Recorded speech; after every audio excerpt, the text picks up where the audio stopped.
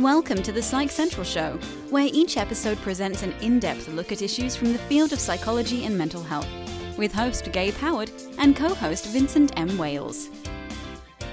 Hello, everyone, and welcome to this week's episode of the Psych Central Show podcast. My name is Gabe Howard, and with me, as always, is Vincent M. Wales. Today, Vince and I will be talking to Sharita Cole Brown, author of Defying the Verdict, My Bipolar Life. And personally, I love it when another person with bipolar disorder comes and hangs out on the show. We outnumber Vince. Sharita, welcome to the show. Hi, how are you, Gabe and Vince? We're good. Oh, we are doing quite well. We are happy to have you. So the first question that we want to ask right out of the gate is, what made you want to write this book? I mean, of all the things that you can do with your time, why write a book? The reason I wanted to write the book, first off, there are a lot of people who live well with a mental illness, but people don't know that because what comes out in society is the people who live poorly. So in general, people expect you, if you have bipolar disorder, to be swinging from a chandelier. And it doesn't mean I've never swung from a chandelier, but you can live a good life with this illness. So the reason I decided to write the book was to stop being what Dr. K. Jameson calls the silently successful. Because there are a lot of people who are living well with bipolar disorder, but nobody knows it because of the expectation in the media, etc. That is very true, although I think that that's beginning to change, don't you think? I mean, we are seeing more and more people who are being open about their mental illnesses, and I guess more and more people being surprised by that. I mean, hey, we exist. The Psych Central show, that was kind of our thing when we started, so we couldn't agree with you more, Sharita. Thank you for being vocal. To Vin's question, do you think that it's changing? Are we getting braver? I think that it is changing, but I think because of the stigma, I've lived in bipolar recovery for more than 25 years. And for a long time, people that didn't know that I was bipolar, that I have bipolar, I'm not the illness, that I have bipolar, didn't know. And it's because I didn't share because of the stigma associated with the illness. So one of the things that I am attempting to do with my book as a vehicle is to help change stigma and diffuse stigma, and as I like to call it, as NAMI calls it, to cure stigma. Think of it like an illness. And, although we don't have a cure for bipolar disorder, stigma is 100% curable. Very good point. Very good point. Can't agree with you more. So tell us a bit about your personal experience with bipolar disorder. When were you diagnosed, and how did that come to pass, and all those fun things? Okay, I was diagnosed initially in 1980. I was a student at Wesleyan University. I had just turned 21, and it was interesting because 21 used to be the median age of diagnosis. So I was right in, if we could call it a sweet spot, it's not a sweet spot, but I was right there. So I was 21 years old as a student at Wesleyan University when I was originally diagnosed. For me, I saw that as an anomaly, and I took a semester off from school to get myself together. I had a little bit of therapy. I came back to school. And then in 1982, 2 months before graduation, I had a psychotic break. And in 1980, I was committed to a hospital because 2 doctors said I was a danger to myself and others. And then in 1982, I had a wonderful psychologist at Wesleyan, and she sent me home because she did not want the same thing to happen to me. So my parents took me to a therapist and said, given the severity and frequency of my episodes, I had my first depression at 16. given the severity and frequency, as you guys probably know, every time you have an up and a down, it affects your brain. So the therapist told my parents that what they were probably looking at was this brilliant young woman who will probably eventually end up in custodial care. And that's a very hopeless thing to hear. How did you and your family take this? The thing was, my mom was kind of numb to it because my mother was raised by an actively bipolar mother. So, I have a genetic illness. My grandmother had bipolar type 1 disorder. I have a great uncle with bipolar type 1 disorder. So for my mother, it was too much. And I will interject that I have a girlfriend who is a psychologist, and you have to understand that was 1982. We're in 2018. She said that no therapist worth their salt nowadays would speak that to a family or to a client because it is the death knell.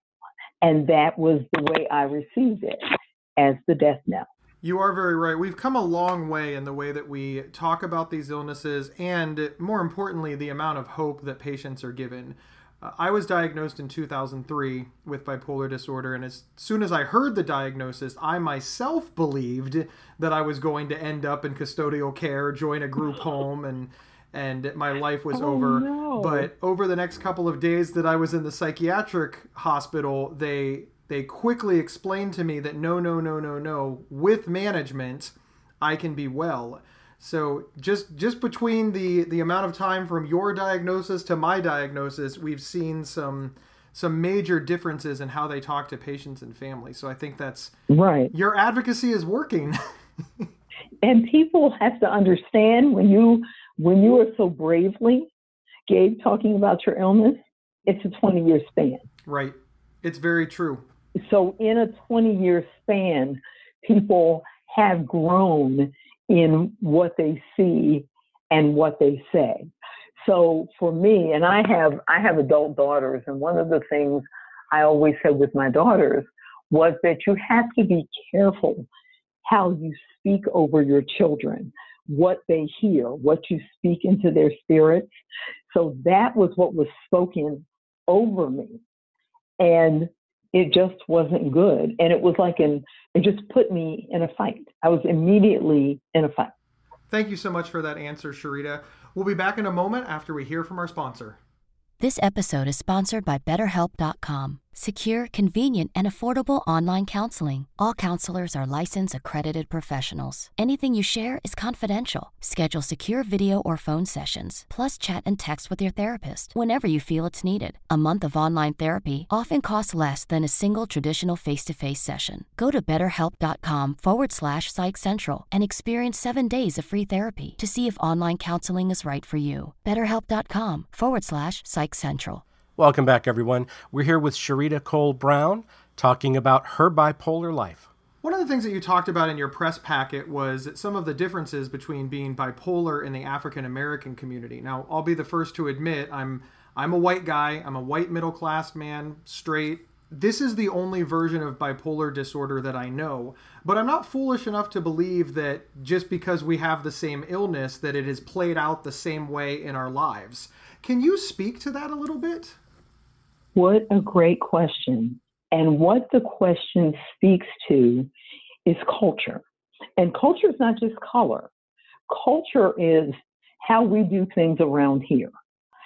So for me, being an African American woman, if you think back to many years ago, but not so many, to what Mammy was considered to be. Mammy could take care of your children, her children, all kinds of things, take care of the house, do everything with a smile. She was strong. She never got tired. And unfortunately, some of that has seeped into African American women and our expectation of ourselves. We oftentimes, unfortunately, expect ourselves to be all things to all people. That's not, I've learned, a good way for me to be. And also, since writing the book and while writing the book, I looked at other communities of color. In Farsi, which is Persian, there's no word for mental illness.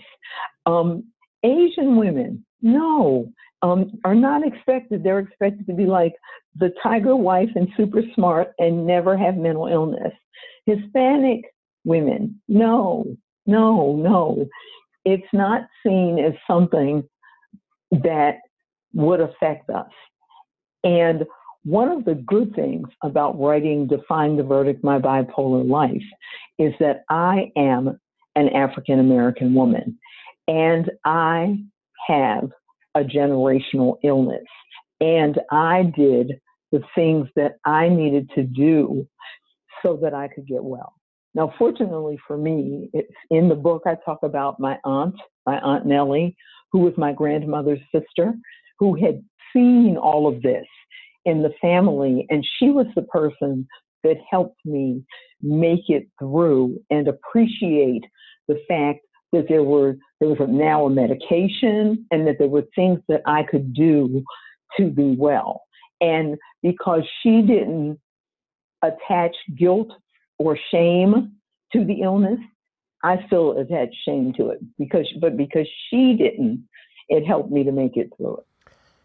Thank you for bringing up the different cultural differences regarding how mental illness is viewed.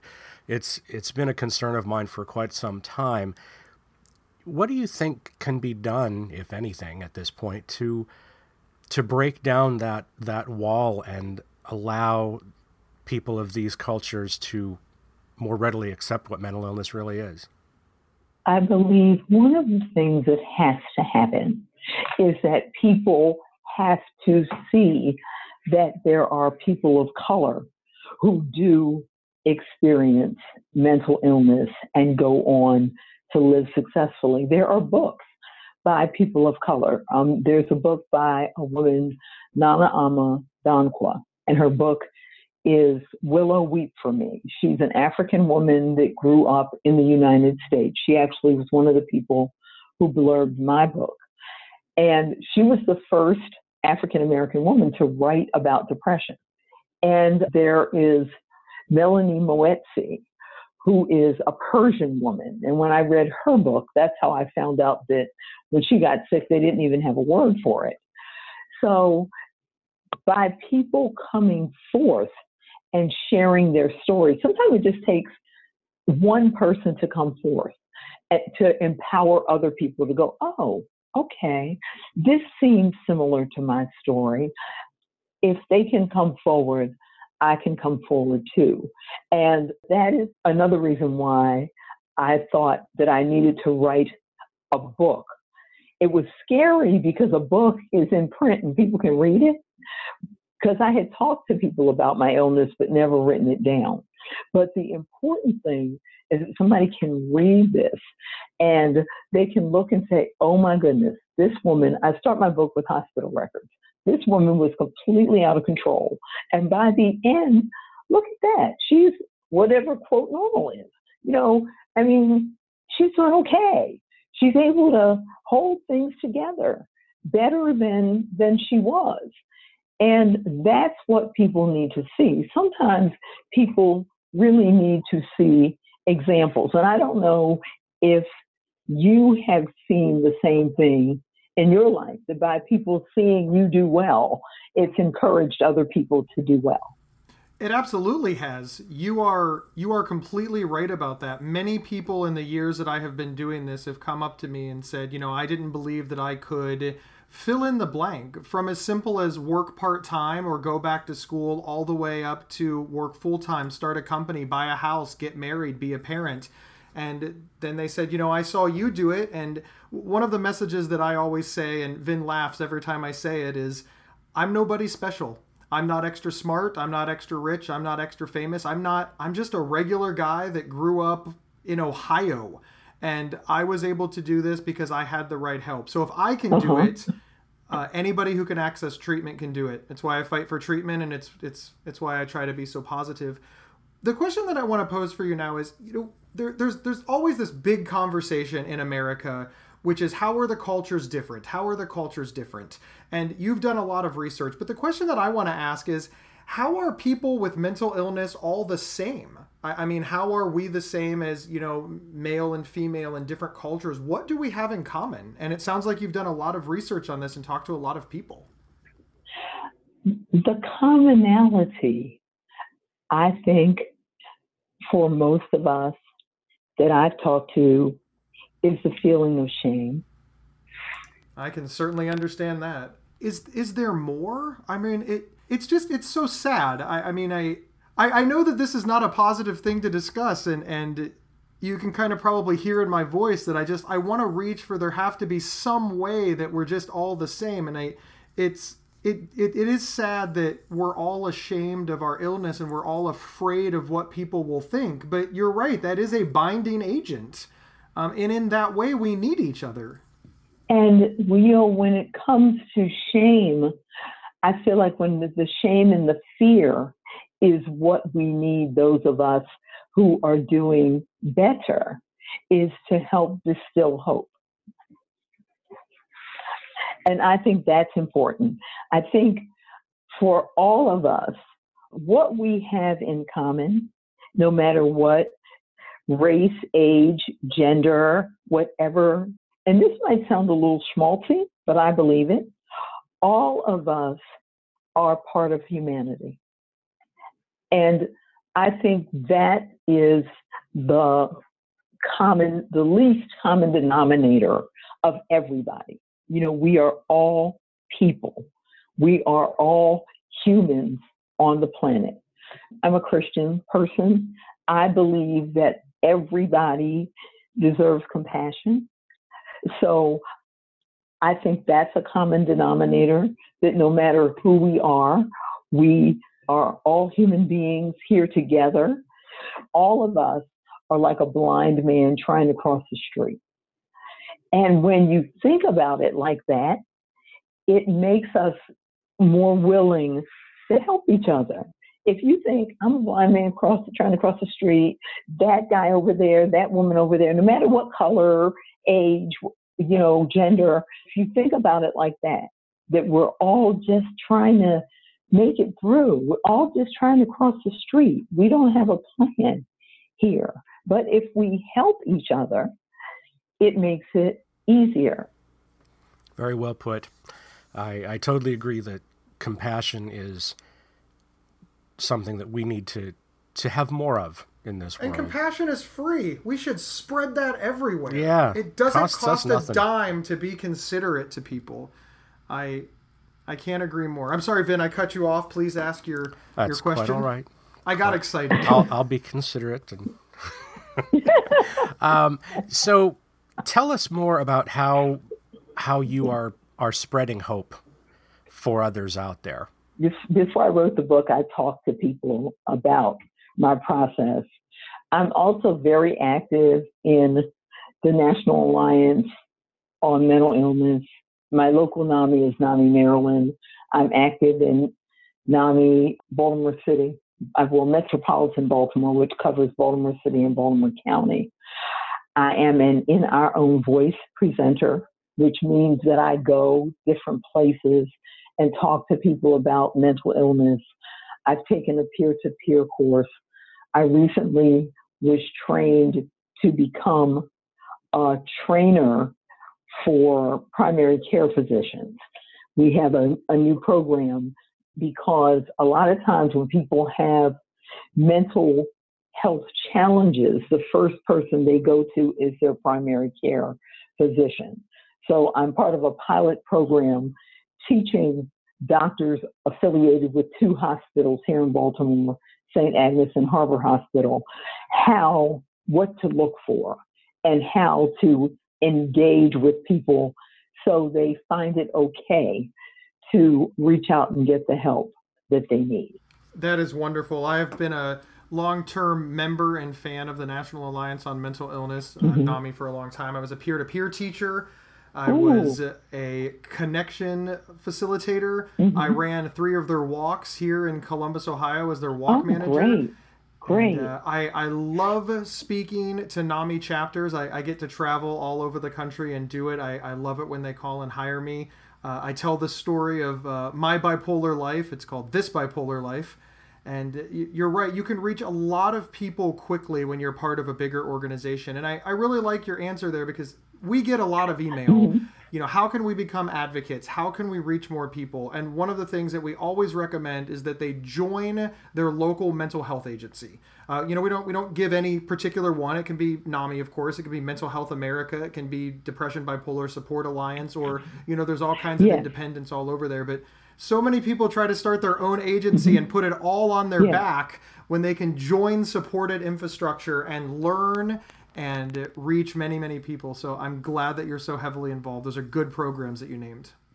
The other thing is, when you talked about DBSA, I have some connection to Johns Hopkins. When I did my book launch, one of the doctors at Johns Hopkins came and did a Q&A with me. Her name is Dr. Karen Swartz, and she created the Adolescent Depression Awareness Program through Johns Hopkins Mood Disorder Center. So one of the things that was very gratifying for me was that not only did they post pictures of my launch on the Ask Hopkins Psychiatry Facebook page and Instagram page, people can see those, but they also asked me, can we extract quotes and put them on? Of course you can. So they also extracted quotes from my launch about how I maintain my wellness and posted those at Ask Hopkins Psychiatry. And I was really honored to have that as a part of, you know, what went on with me. That is wonderful. I love hearing that the patient voice is in front of the medical community, because it's so important for all of us to work together. And remember that the goal here is for people with mental illness to be well. It's what we all want. Definitely is. Yes. And the example that I often use, I'll say, well, okay, if I put on my helmet and get on my skateboard and become a skater girl, and they're like, ha ha, you, and let's say I fall off my skateboard and I break my arm in 3 places, you know, my shoulder, my elbow, my wrist, you know, is anybody gonna tell me, Sharita, just be tough? Sharita, just pray about it. Sharita, leave it alone. It'll be okay. We don't want to talk about that. No, somebody is going to get me to a hospital, somewhere where somebody can deal with the broken bones. And they might say, you know, it was very foolish of you at your age to be on a skateboard, but they're going to take care of the injury. And one of the things that I often say is that it is important for people to understand that mental illness is physical illness. My brain is part of my body. So the same way you would be concerned about my broken arm, we need to be concerned about brain health and mental wellness. Absolutely. These are things that we've been saying all along. In fact, that you sounded like Gabe there for a minute. Did I? Yeah. Great minds always think alike. Great minds think alike. That's right, Gabe. They do. They do. Well, unfortunately, Sharita, we are approaching the end of our show. So let's take a minute here to talk a little bit more about your book, where people can find it, where they can find you online, and all of that fun stuff. My book is Defying the Verdict, My Bipolar Life. You can find it Amazon, Barnes & Noble. My website is www.sharitacolebrown.com, and you can see where I have spoken, podcasts that have covered me, different things that relate to the book and how things have gone for me. I would like to say that my book was blurbed by Dr. Kay Redfield Jameson, the author of An Unquiet Mind, and she said that she highly recommends this book. And she called my writing powerful and eloquent. So I would hope, I'm not tooting my own horn, I'm leaving. Oh, you brag away. You've done a great thing and you deserve it. And we know that you've been on great podcasts because you are on this one. Absolutely. And thank you so much for including me. Oh, you're very, very welcome. It's really wonderful to be a part of your community. Wonderful. Thank you so much for being here. And thank you everyone else for tuning in. Remember, you can get 1 week of free, convenient, affordable, private online counseling anytime, anywhere. All you have to do is go to betterhelp.com/psychcentral. Give it a try. Thank you so much, and we will see you next week. Thank you for listening to the Psych Central Show. Please rate, review, and subscribe on iTunes or wherever you found this podcast. We encourage you to share our show on social media and with friends and family. Previous episodes can be found at psychcentral.com/show. Psychcentral.com is the internet's oldest and largest independent mental health website. Psych Central is overseen by Dr. John Grohol, a mental health expert and one of the pioneering leaders in online mental health. Our host, Gabe Howard, is an award-winning writer and speaker who travels nationally. You can find more information on Gabe at gabehoward.com. Our co-host, Vincent M. Wales, is a trained suicide prevention crisis counselor and author of several award-winning speculative fiction novels. You can learn more about Vincent at vincentmwales.com. If you have feedback about the show, please email talkback@psychcentral.com.